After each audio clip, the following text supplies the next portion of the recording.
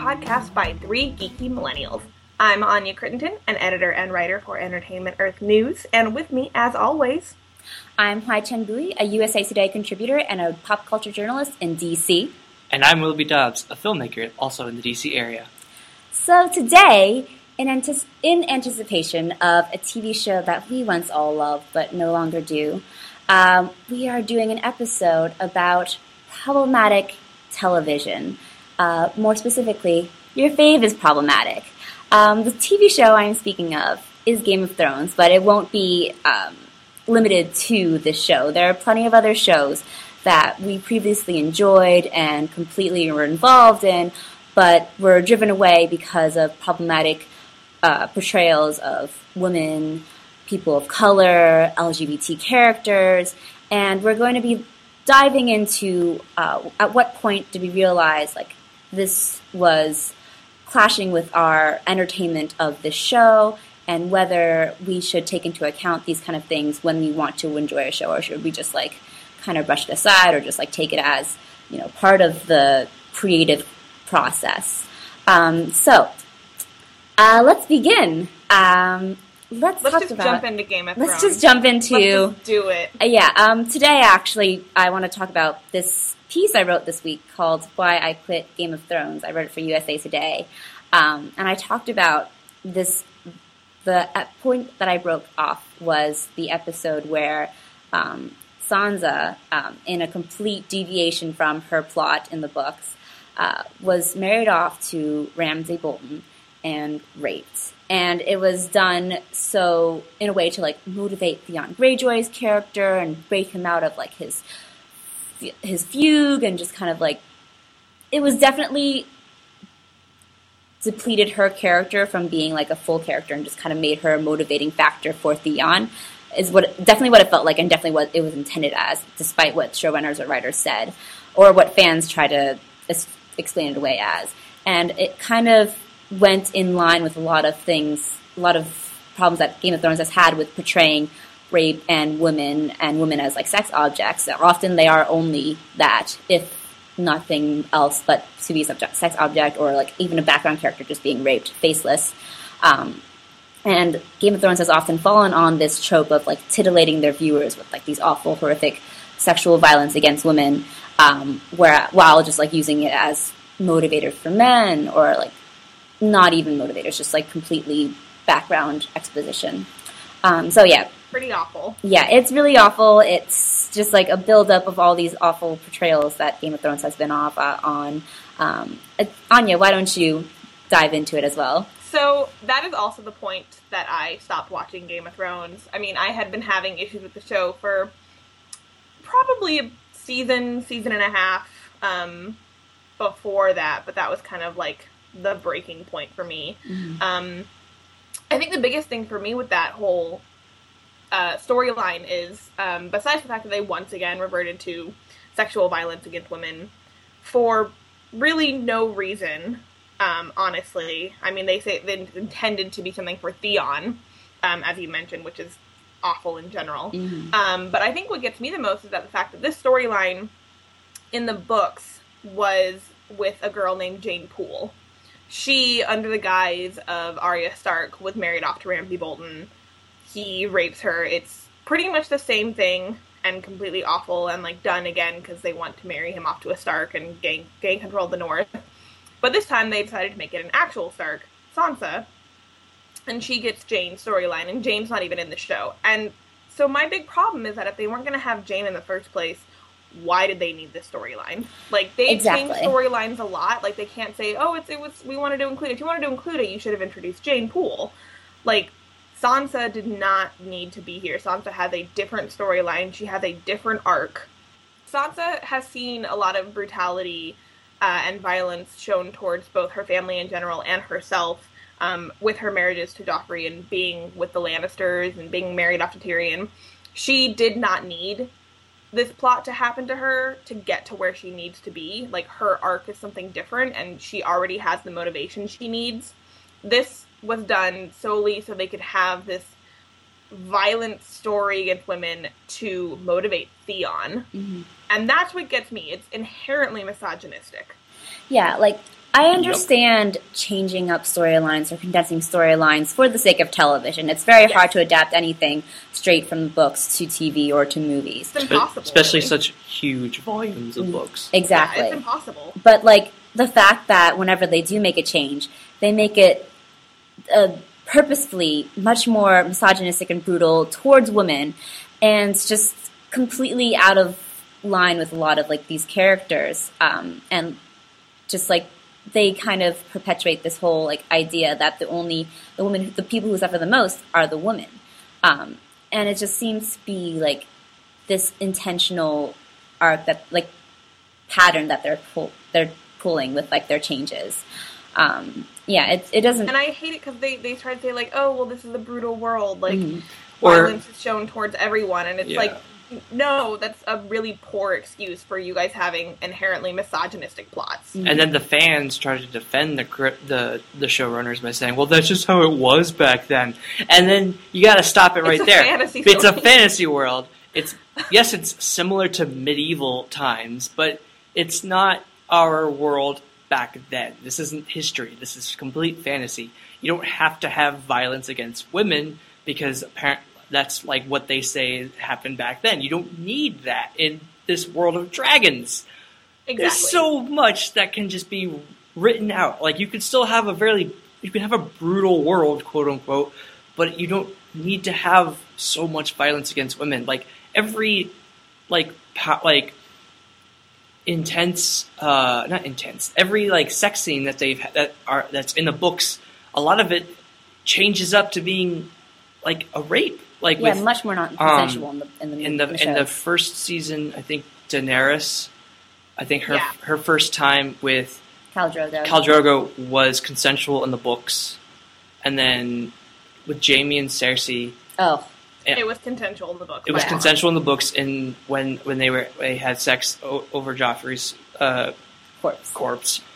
Yep. And Sansa wasn't even married to Ramsay Bolton in the books. Mm-hmm. It's like they're going out of their way. They're going out of their way. They're backflipping into different storylines that don't need to happen.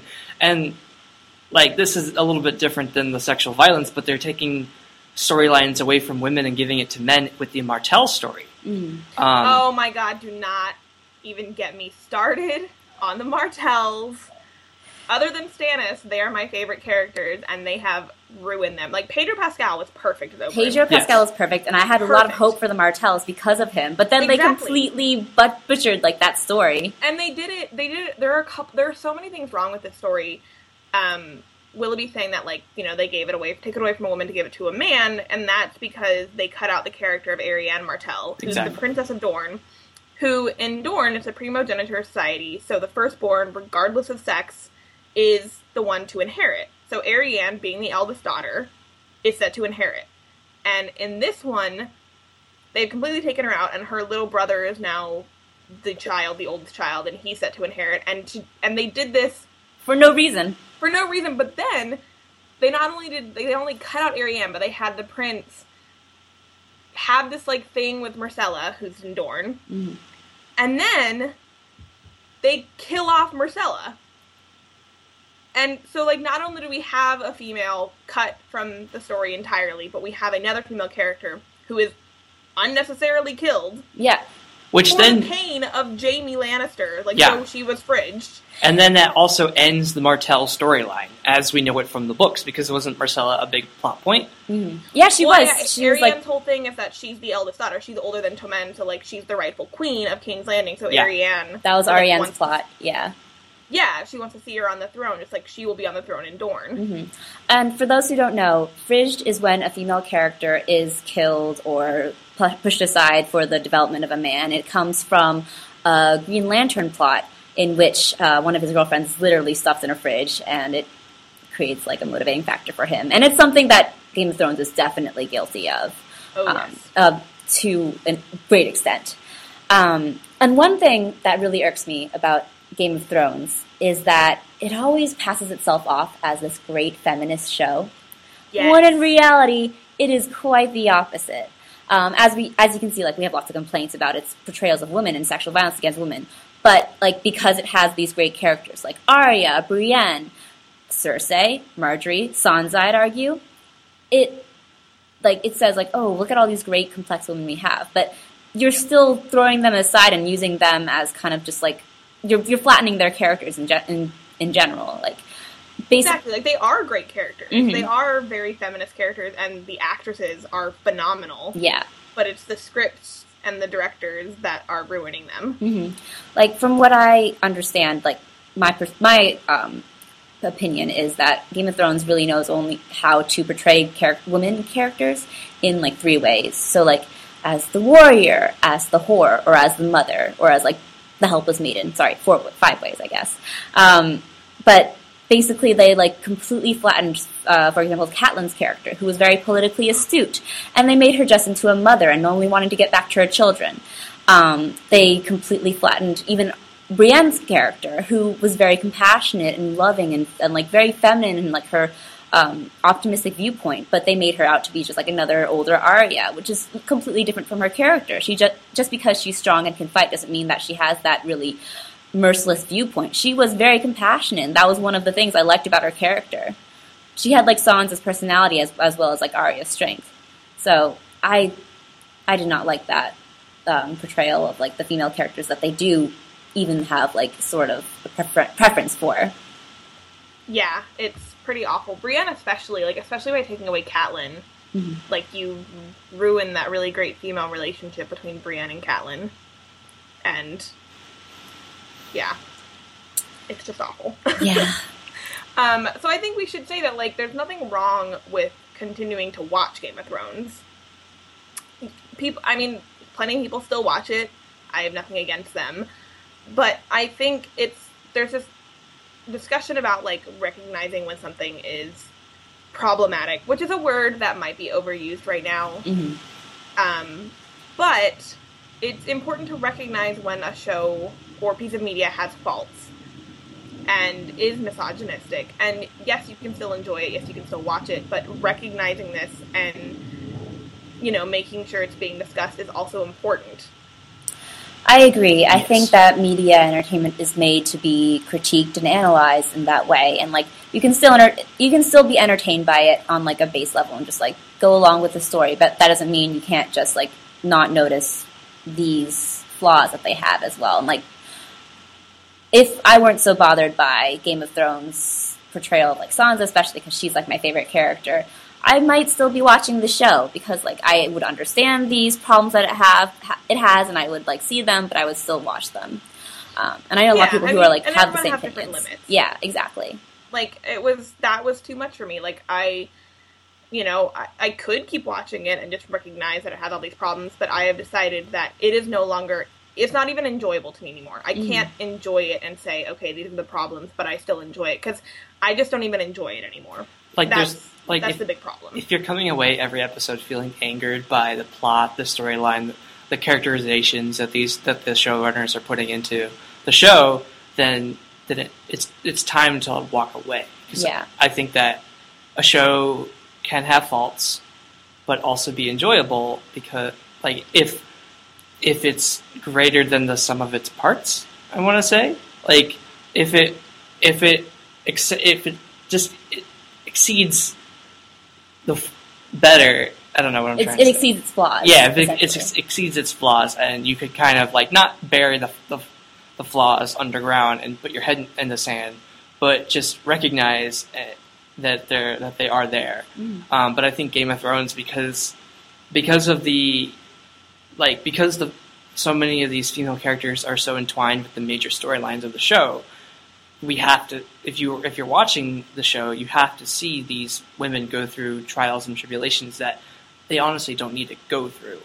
And I'm just tired of it. Yeah, and if you're tired of it, then it's time to walk away from it. And life's too short not to enjoy things. Like, there's so many books, there's so many television shows, there's so many movies, like, there's so much to see. Like, we are going to see a fraction of them by the time we die. Like, we're not going to see everything. So, like, if you're not enjoying something, you don't need to force yourself to keep watching it or keep reading it. Yeah, and especially if you're watching it to, like, stay with people who are also watching it, like, within the zeitgeist or on social media. Like, if you're, I stopped watching The Walking Dead Mainly because it was boring. I didn't understand what was going on. Also, that's another misogynistic show that shows violence towards women. I know violence is shown towards everyone, quote unquote. Yeah. But, like, towards women especially, it's, like, very and people of color.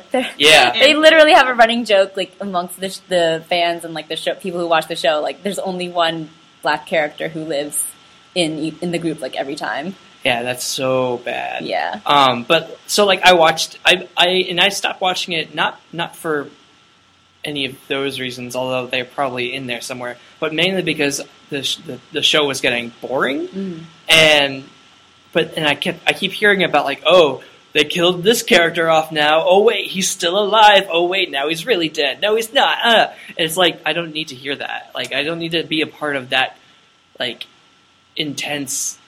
Like craziness, and I'm not sad I'm behind on it or missing out on it. It's like if I ever get a chance to like binge on Walking Dead again, like when it's all on Netflix, it's not, there may come a point where I'll stop again, but it's like it's whatever. It doesn't matter. Exactly. It's a lot easier to walk away than you think it is. Like I know people like they're like, oh, but like everyone's talking about it, or oh, I'm gonna end up keep watching it. Like. It's a lot easier than you think it is to, like, see, oh, there's a new episode, and not watch it. Yeah. Agreed. Like, you can watch something else. Like, you will be surprised at how much you're like, oh, I don't feel compelled to watch it anymore. Now you have so much time. If you're not looking forward to it. Yeah. Yeah, there's no reason to inflict that damage onto yourself. Yeah, it just becomes more stressful and less entertaining in the end. And we want to be entertained. That's what we watch these shows for. And when the show that you like watching has to have the showrunners come on to Entertainment Weekly like every episode and defend their points and defend their decisions, I think that's a time to that's when there's a problem. Yeah, it's like we asked the showrunners what they were going through when they decided to make this a plot point in Game of Thrones. Okay, it's time to go. Mm-hmm. But it is important to like discuss these things like. Oh, it is. They are entertainment, and I do want to enjoy them. I'm not going to watch something that I find painful to watch, but, like, I've watched enough of Game of Thrones that I can intelligently talk about it and its problems, and that's important because these discussions are what is going to start change. Okay. And, like, the fact of the matter is that entertainment influences people. A lot of people watch Game of Thrones, and if they think it's okay to write and treat women this way, we're going to keep seeing it. I agree. I think like other perspectives are needed, and like because I have that knowledge of the show and love the books. Like I was really into the books so much that like I was on the forums every day and reading theories and stuff, and I can have that perspective and be like, oh, I don't watch the show anymore, but I know this and this, and like no one knows what's going on anyways because they're going off on their own route. Yeah, there was someone quoted a showrunner saying that they're not spoiling the next book for Game of Thrones or A Song of Ice and Fire. I'm like, no shit you're not, because the show has gone so far off the book plot lines that there's nothing you can spoil. So let's talk about another show that we've kind of had similar issues with, but we are still kind of trying to get back on track with this show. It hasn't completely lost us. Doctor Who. Mm-hmm. You guys, maybe. I'm willing to get back onto Doctor Who, but I haven't watched this past season at all. Definitely the reason that a lot of us, like all of us, haven't really watched it lately is because of the showrunner, Stephen Moffat. While he's not as exceedingly problematic as the Game of Thrones showrunners are, he definitely has a very similar kind of flat view of female characters. He has his own brand of misogyny going on. As in, like, he only has one female character, essentially. Yeah. And he does not treat her very well. And they're all in love with the Doctor. Yep. Yeah, and he also doesn't know how to take criticism. No. People try and educate him on female characters and writing better female characters because they care about the show, and he attacks them. He goes on the defense and he attacks them, and that's not what a discussion like this, that's not how it should go. And it's interesting because I know that for a lot of people, at least HT, your favorite season was season 5, right? It was. I love that season. Which was his first season as showrunner. Yeah, I still think it's one of the strongest Doctor Who seasons. So can you explain how you went from really loving Doctor Who in season 5 to not even watching season 9? Honestly, it wasn't so much of anger as just kind of disinterest. I just was like, every season ends the same. Stephen Moffat is definitely becoming just very much up his own butt, kind of and ending his episodes and like this always the same Deus Ex Machina and writing himself into a hole and making it as super convoluted as possible. So narratively, it frustrated me more than like the female characters. That was another issue. It didn't really anger me as much. I was just like, this is the same female character every time, and she's not actually a character. She's a plot point or a plot device. So that was just like enough for me to be like, and maybe I won't catch this episode of Doctor Who. But I did like Peter Capaldi. I kind of want to keep up with it after Moffat has left because, like, despite his talents as a writer of like one-off episodes and how much I respect season 5 and respect his work for season 5, I think that he's definitely lost his I don't know, charm. It's kind of the same with Tim Burton. You can see that kind of director becoming way too narcissistic, or like Aaron Sorkin, for example. They just become extremely up in their own world and having no people to say no to them. Like, no, this is actually not a great story. Why is there like a literal big red button to reset everything? My dad would say that they're overcome with their own self-importance. Yes. Yeah. I definitely think that with Doctor Who, that I watched season 9, and I think that season 9 is an interesting season because it's the for mild spoilers, Clara leaves at the end, but they don't fridge her, which is really great. Mm-hmm. It looks like they're going to be doing it. Like at one point, it looks like they're fridging her, but then there's a clever turnaround, and she gets to live on. But it definitely like furthered the Doctor's like angst for an episode or two. But then they kind of backpedaled, but they backpedaled in like a good way. Like they undid some stuff, which was nice.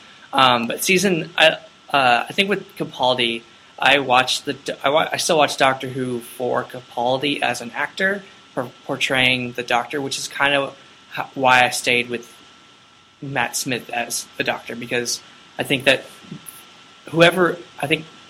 the people who are portraying the Doctor do a really excellent job of making their own Doctor, their own character, with the help of the writing, but also with their acting. And I think that that's why I stick around, because I just think Capaldi's Doctor is really fascinating. But the plot lines and the characterizations for everybody else can kind of really fall by the wayside. So I think that's, for me, the bigger thing. Like, I don't like the misogyny. I don't like how Moffat writes female characters. But I think for me the biggest thing is that Doctor Who just isn't fun anymore. Like, that's my biggest thing, is that Moffat has taken the heart out of this show. He has made it entirely clinical and plot-driven, and half the time his plots don't even make sense. They don't. They're so poorly written, and they're awful, and they're overly complicated. And there's no heart and adventure anymore. Like, I remember when the Doctor and his companion would go off to different planets in different times and have adventures and save people. And it was so full of hope and warmth, and it isn't anymore. And I think I finished season 5. I can't remember honestly, though, because everything that Moffat does kind of blurs together. And I found Matt Smith's Doctor to be very cold, which I think is mostly Moffat's doing, not Matt Smith himself.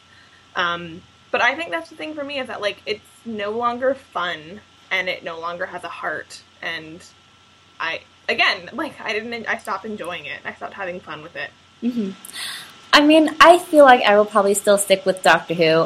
My Tumblr URL is still a Doctor Who reference, so I feel like this necessity to stay with it. But at the same time, I feel like I don't enjoy it. It's like not must-watch television for me. I kind of realized that, I guess, the people that I respected before, like, are fallible. Like, these showrunners, like, while they have, like, really great work before, they can fall to their own narcissism or, like, just bad portrayals or perceptions of women. So, and I mean, no one should really be surprised by this with Stephen Moffat, because we have coupling, and then we have, I mean, his 2 episodes in season 1 are my favorite episodes. Yeah. The Empty Child and the Doctor Dances. By the way, Christopher Eccleston is the best Doctor. I just needed to get that in there somewhere. But then, we had The Girl in the Fireplace, and that was terribly written for female characters. Mm-hmm. And also the prologue to basically, or not the prologue, the prototype to the entire plot line of season 5's Amy. Well, River Song too. And River Song, but like more so straightforward with Amy. That's true, yeah. It's so no one should have been surprised by this. But yeah, I think I might try going back to it once he's gone. I remember the day it was announced that he was leaving, and it was just one of the most exciting days ever. It was fantastic to hear. So I might go back to it. I do miss Doctor Who, but I want to go back to it if it's going to be fun again. So what do you guys think about when showrunners or like writers kind of say, well, this is our creative process, and they listen to fans, but at the same time, like, they won't really change whatever like the plot point or whatever they're going down because they want to maintain that creative integrity versus just doing everything the fans say. Like, I think this is actually something that I want to bring this up. Like, Tina Fey has said a lot about. She's just like, oh, I'm not going to really give in to internet culture of outrage and just kind of do whatever the creative process will take me. But she's also had a lot of problematic portrayals of race, for example, especially like in the season of Unbreakable Kimmy Schmidt and like the first season even. So that's kind of something that she hasn't really like taken into account of, but she's still kind of lauded as like a great feminist showrunner and writer. So do you think that like this changes your perception of like your faves, or like does that make you like want to rethink their works or something like that? I mean, I've always been more of an Amy Poehler girl anyway, so it doesn't hurt me as much. I still think Tina Fey can be a feminist, like, creative figure, but still have problems. Like, certainly, like, I try and be as progressive and feminist as possible, but, like, obviously I'm going to make mistakes and trip up. Like, that's okay. I think for me, it's when they refuse to even acknowledge that they've made a mistake, or even try and say that they will try and work on it. I mean, a creative figure has every right to say, I'm not going to listen to fans, I'm going to keep doing as I'm going, but then I have the right to walk away and challenge them to what they're doing and say, this is what you're doing, and this is why it's wrong, and this is why I don't watch anymore. And we both have the right to do that. But I think that acknowledging your mistakes is important. And I think it's interesting because we live in a world where writers and fans can talk to each other. In period. Like, before you could send in fan mail, like before the internet, you can send in fan mail, and the writers might send you a thank you, or like, people in TV might send you a thank you. Like, but now that we have like Twitter and Facebook and like these social media, there's a lot more interactions going on, and the showrunners and writers for TV shows can see how the fans are reacting much more quickly and much more correctly and clearer than they ever have, like before, like 2005, I'd say. Like, which does not, or like not even give the right to fans to be hateful, though. Yeah, and like even before that, with like with internet messaging boards, with like the X-Files and stuff like that. I know that the creators of like Buffy and the X-Files would always go on to the message boards to see what people were talking about sometimes. But like it's progressed a lot further than that now with social media. Like you like before, when Stephen Moffat was still on Twitter, you could message him and say, I don't agree with you, or I really love that episode. Like you could do that, and they're probably not going to respond because, with a lot of followers, you probably turn off notifications. Mm-hmm. That's a minor detail, but like there are some creators and writers and people who run shows that will engage in conversation with fans on the internet, and it's a really different like culture, I guess, of like fans and the bridge between fans and creators has gotten a lot shorter. Mm. So what do you guys think of, like, now that they have the internet, it's much easier for writers to see how they're how people are reacting to their shows? Like, do you think that's okay? That is good, or do you think that they should be kind of sequestered off? I think it's pros and cons. I think it's largely good. Yeah. Yeah. I think, conversation is good. Yeah. Talking is good. It's the first step in creating change. So I think that's very important. But like I mentioned real quick there in the middle of your thing, which I'm sorry I didn't realize. But I think the danger comes in sending hate to people. Yeah. I don't think it's ever okay for a fan to send someone who's created something hate. I think it's okay to criticize their work. I think it's okay to tell them what they did wrong, but to be respectful. Yeah. I completely agree. I don't think it's ever okay to be hateful. I know that you have like a turmoiled relationship with Joss Whedon.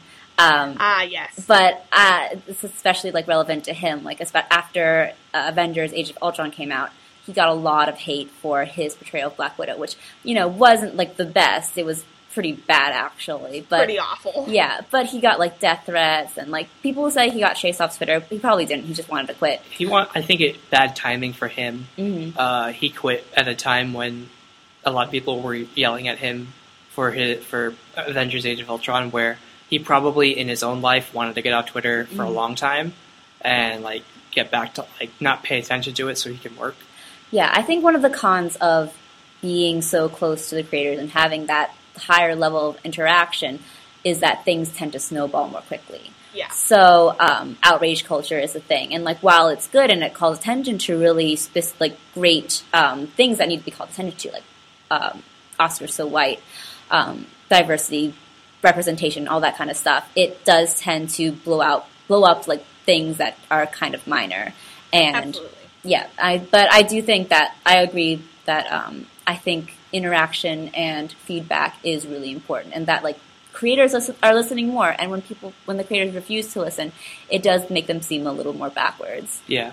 Despite like creative integrity is important at the same time, I definitely think that creators shouldn't kowtow to fans' every whim because that would mean that their plot lines are incoherent, and that their characterizations are wildly different episode to episode. Like, I think that if what the characters are or what the show is trying to do is like negative towards progressive values, and then they need to focus. They need to refocus and be more progressive. Especially like it's like 2016. Like the fact that Star Trek in 1966 with its diverse cast is still like the exception to the rule of Hollywood casting. That's still pretty bad. That's 50 years ago. Mm-hmm. It should be more like regular now.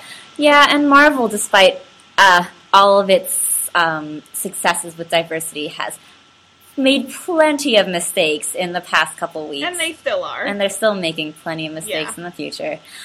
I'm sure you guys have heard my rantings about Iron Fist and the casting and all that kind of stuff. The lack of diversity, and despite, they're casting Idris Elba as a Norse god, they still refuse to cast a martial arts superhero as an Asian American, despite that would, portray Asians in a better light and more than just a stereotype. Well, Tilda Swinton as the Ancient One. And Tilda Swinton as the Ancient One. Doctor Strange is going to be a strange film. Did you guys see her response? I have not. She responded to the controversy saying, the character was not written as an Asian role. What? All right. Which is wrong. Okay. Tilda Swinton. Which is why you were wearing a Tibetan monk's outfit, Tilda Swinton. But, there are a lot of problems, but going forth, I am hopeful rather than confident that, this greater level of interaction will bring about more change and diversity.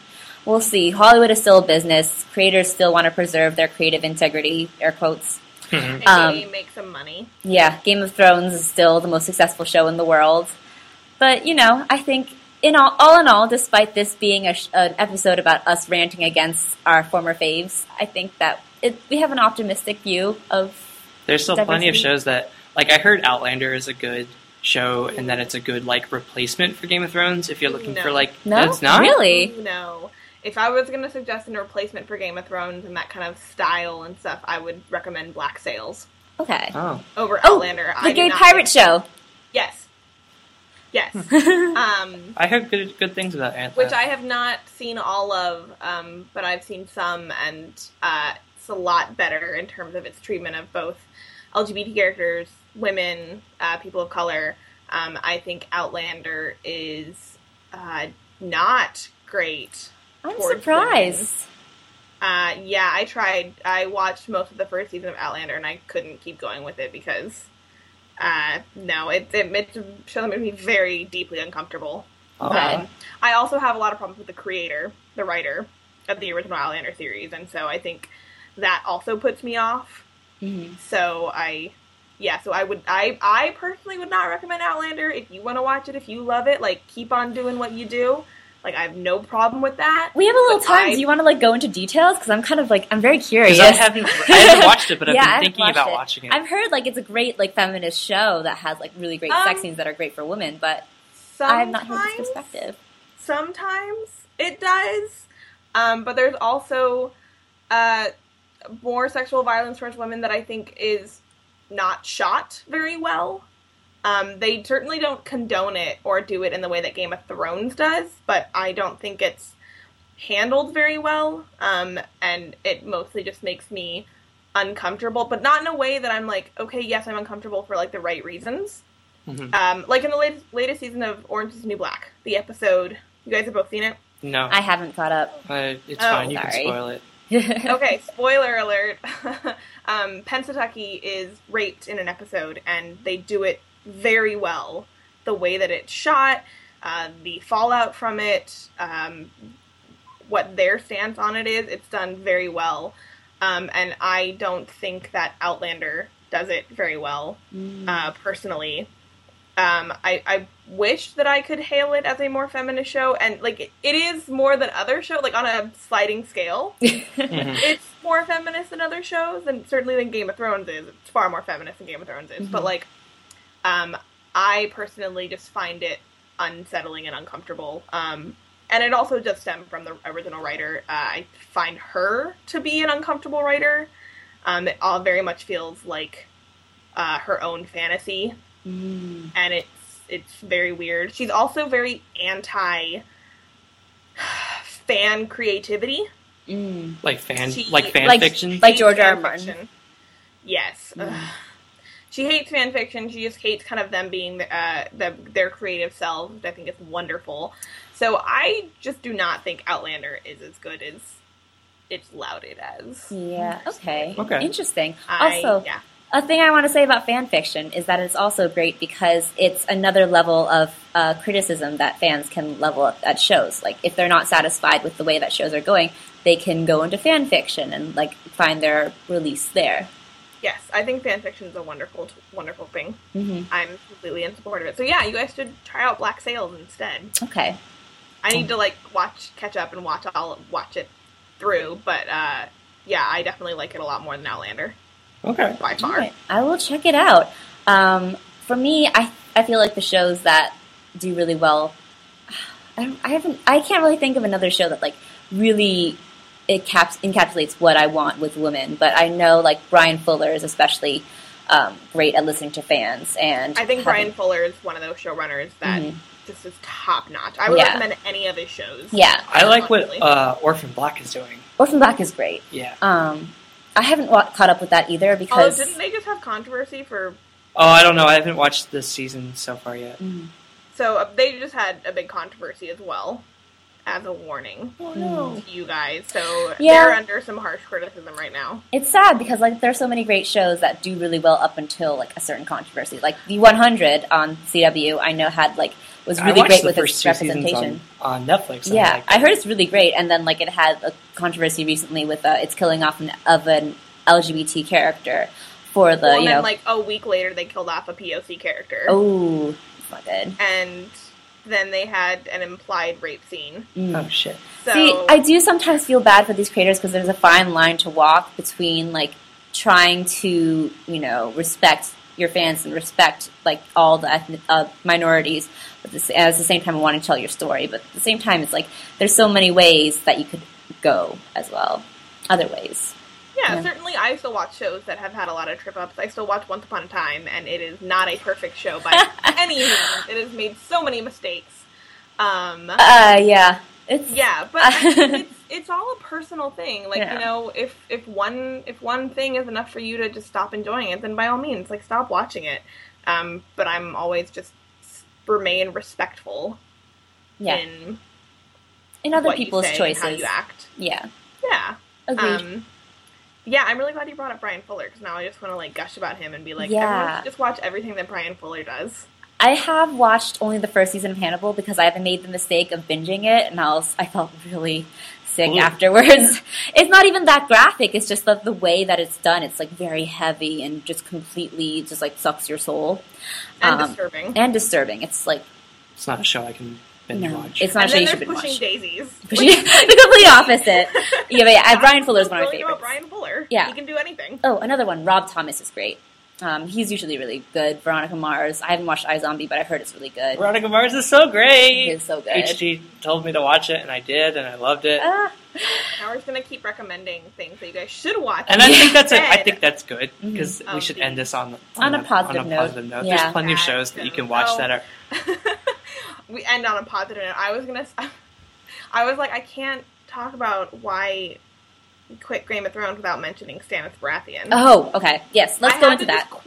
Just quickly say, only because I read an article the other day that defended what they did to Stannis Baratheon. And what they did last season, where he was part of the burning of his daughter Shireen at the stake, and then they killed him off. And I read the article that was defending that because, well, like, Stannis is the guy who killed his own brother and, like, sent Gendry off and, like, did all these things. And, like, so, like, really, are you surprised it's really bad of him? And I'm like, yes. Like, so that's the thing about Game of Thrones. Not only is it misogynistic and shows a lot of violence towards women, but it's also, I'm finding it's becoming increasingly bad writing. And inconsistent. Completely agree. And Stannis is part of that. Like, yes, killing his brother is in character, but killing his daughter is not. These are two different things. Yeah, Game of Thrones, I was telling Anya about this earlier, but I feel like it has this very nihilistic sort of viewpoint, and it sort of thrusts this viewpoint onto its characters without really taking into account how these characters actually would react to this sort of, like, attitude, you know, like, Stannis, while he is harsh and rigid, he is noble above all. Like, he always valued Shireen, yes, as, like, his heir. Like, that was his one thing he would put his foot down on. He would not kill his daughter, or at least willingly. It's just a poor character choice and poor writing, and it doesn't make sense. And people have said, like, oh, well, George R. R. Martin, like, told the showrunners that, like, this would be happening. But, like, I don't believe that if Shireen dies in the books that it will happen in exactly the same way. I mean, currently Stannis is nowhere near Shireen in the books. Like, Shireen's still at the Wall, isn't she? She is, yeah. She's still at the Wall with Melisandre. Like, for all we know, Melisandre could burn her at the stake without Stannis' consent. Or if Stannis is part of it, I don't think it's going to go the same way. And, like, that's also why I'm very glad I'm no longer watching it, because they ruined one of my absolute favorite characters. Yeah, they have a fundamental misunderstanding of a lot of my favorite characters. Jaime Lannister, Sansa Stark, even Brienne. All these characters that, you know, are portrayed mostly, like, well. They just completely butcher a lot of my favorite qualities of them. Jaime, for example, was an avid defender of not raping women. He was one of the only knights of the...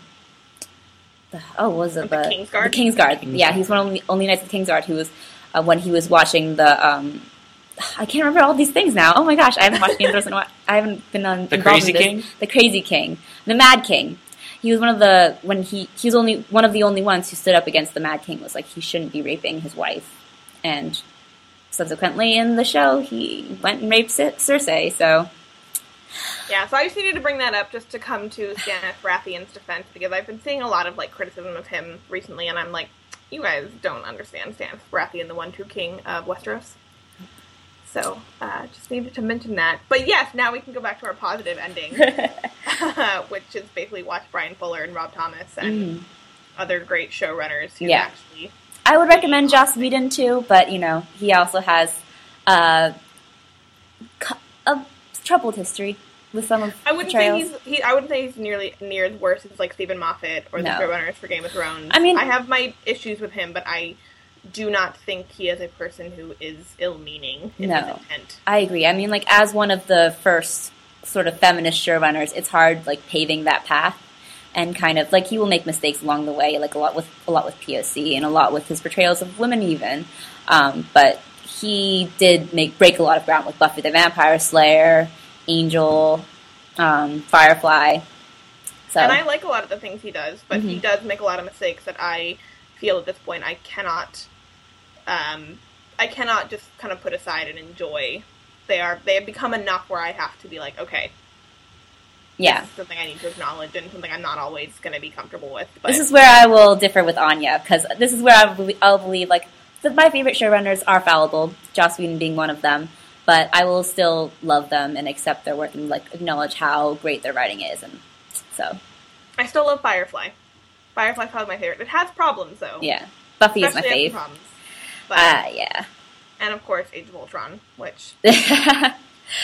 talk about bad writing in general, and then also bad female characters. I'm gonna pinpoint that blame a lot on, like, the executives in the studio. I feel like it was definitely a movie that the studio took over, and I feel like I would have liked to see whatever movie Joss Whedon had made out of it initially. I agree with you that it was a studio thing, but I'm going to disagree with you that it's, like, that Joss shouldn't get a lot of the blame as well. I mean, because he should get flack for Black Widow's storyline.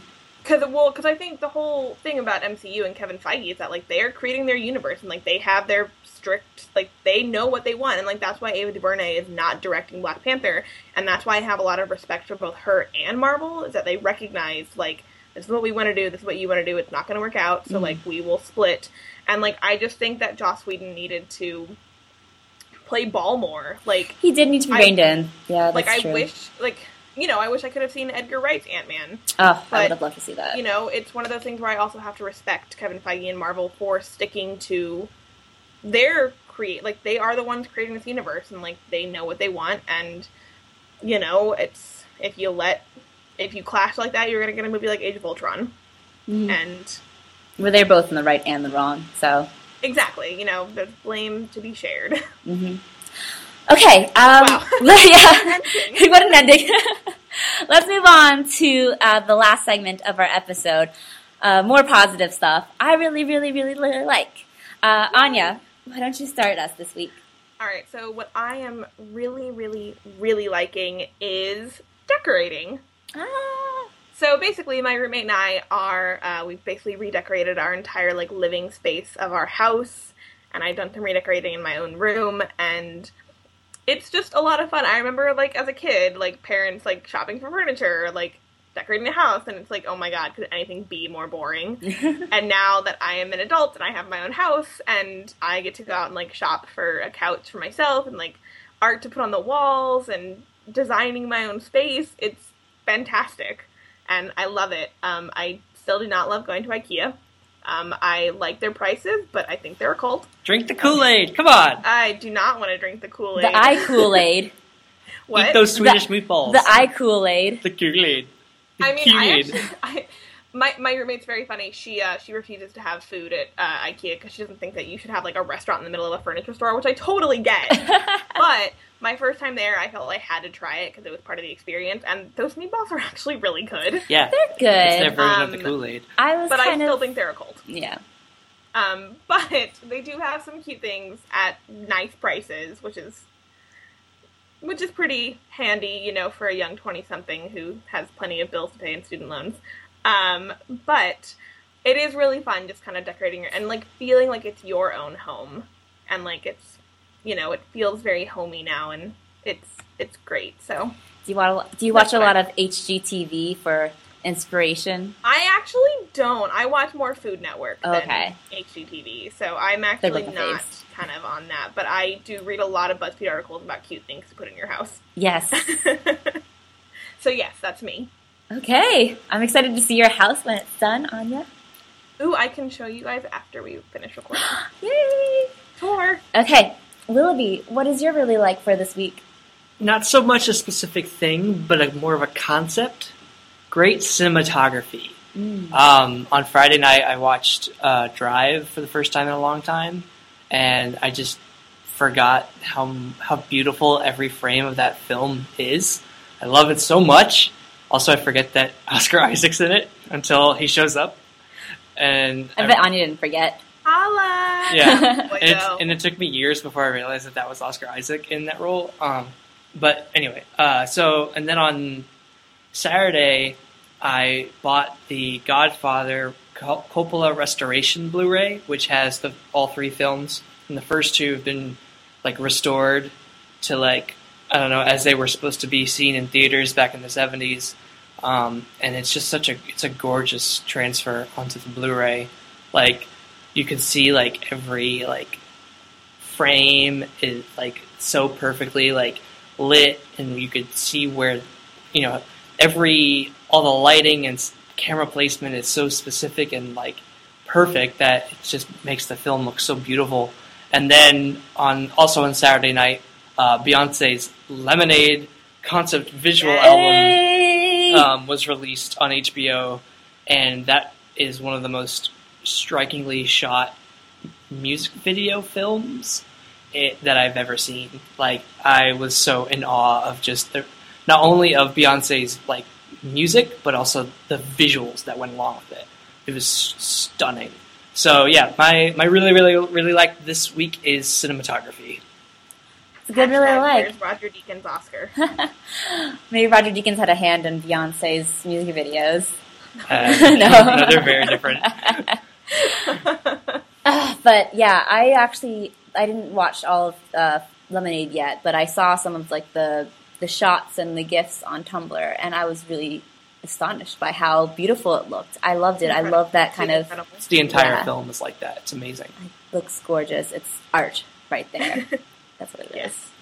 So HT, what about you? Okay, my really, really like is also kind of all over the place, but it was something I discovered late at night while I was kind of angrily looking into the whole Asians not having a lot of roles in Hollywood thing.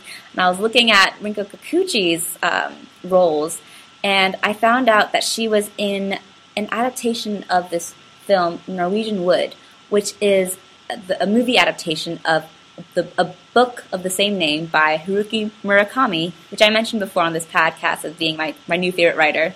And his books are very surreal, magical realism type of stuff. Some novels I would never really expect to be adapted to movies. I don't think they could honestly. A lot of them wouldn't be able to. I hadn't read Norwegian Wood yet, so I was just okay, I'm really curious if this would make it. But it was starring Rinko Kikuchi, Kenichi Matsuyama, who was in the Death Note movie, and then Kiko Mizuhara, who is another related to another one of my loves. She was the girlfriend of G-Dragon from Big Bang. So I was oh hey, I know all this cast. It always comes back to Big Bang. Yeah, it always does. And the director was a Vietnamese director, so I was just wow, I feel like this movie is made for me. So I ended up watching it, and I bought the book afterwards, and I'm reading the book. The movie itself, it is very slow and kind of just a slow burn and kind of surreal.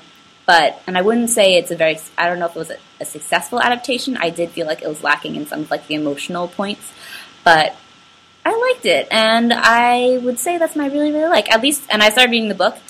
I really like it so far. I love all of Murakami's works. So, Norwegian Wood, starring Rinko Kikuchi and written by Haruki Murakami.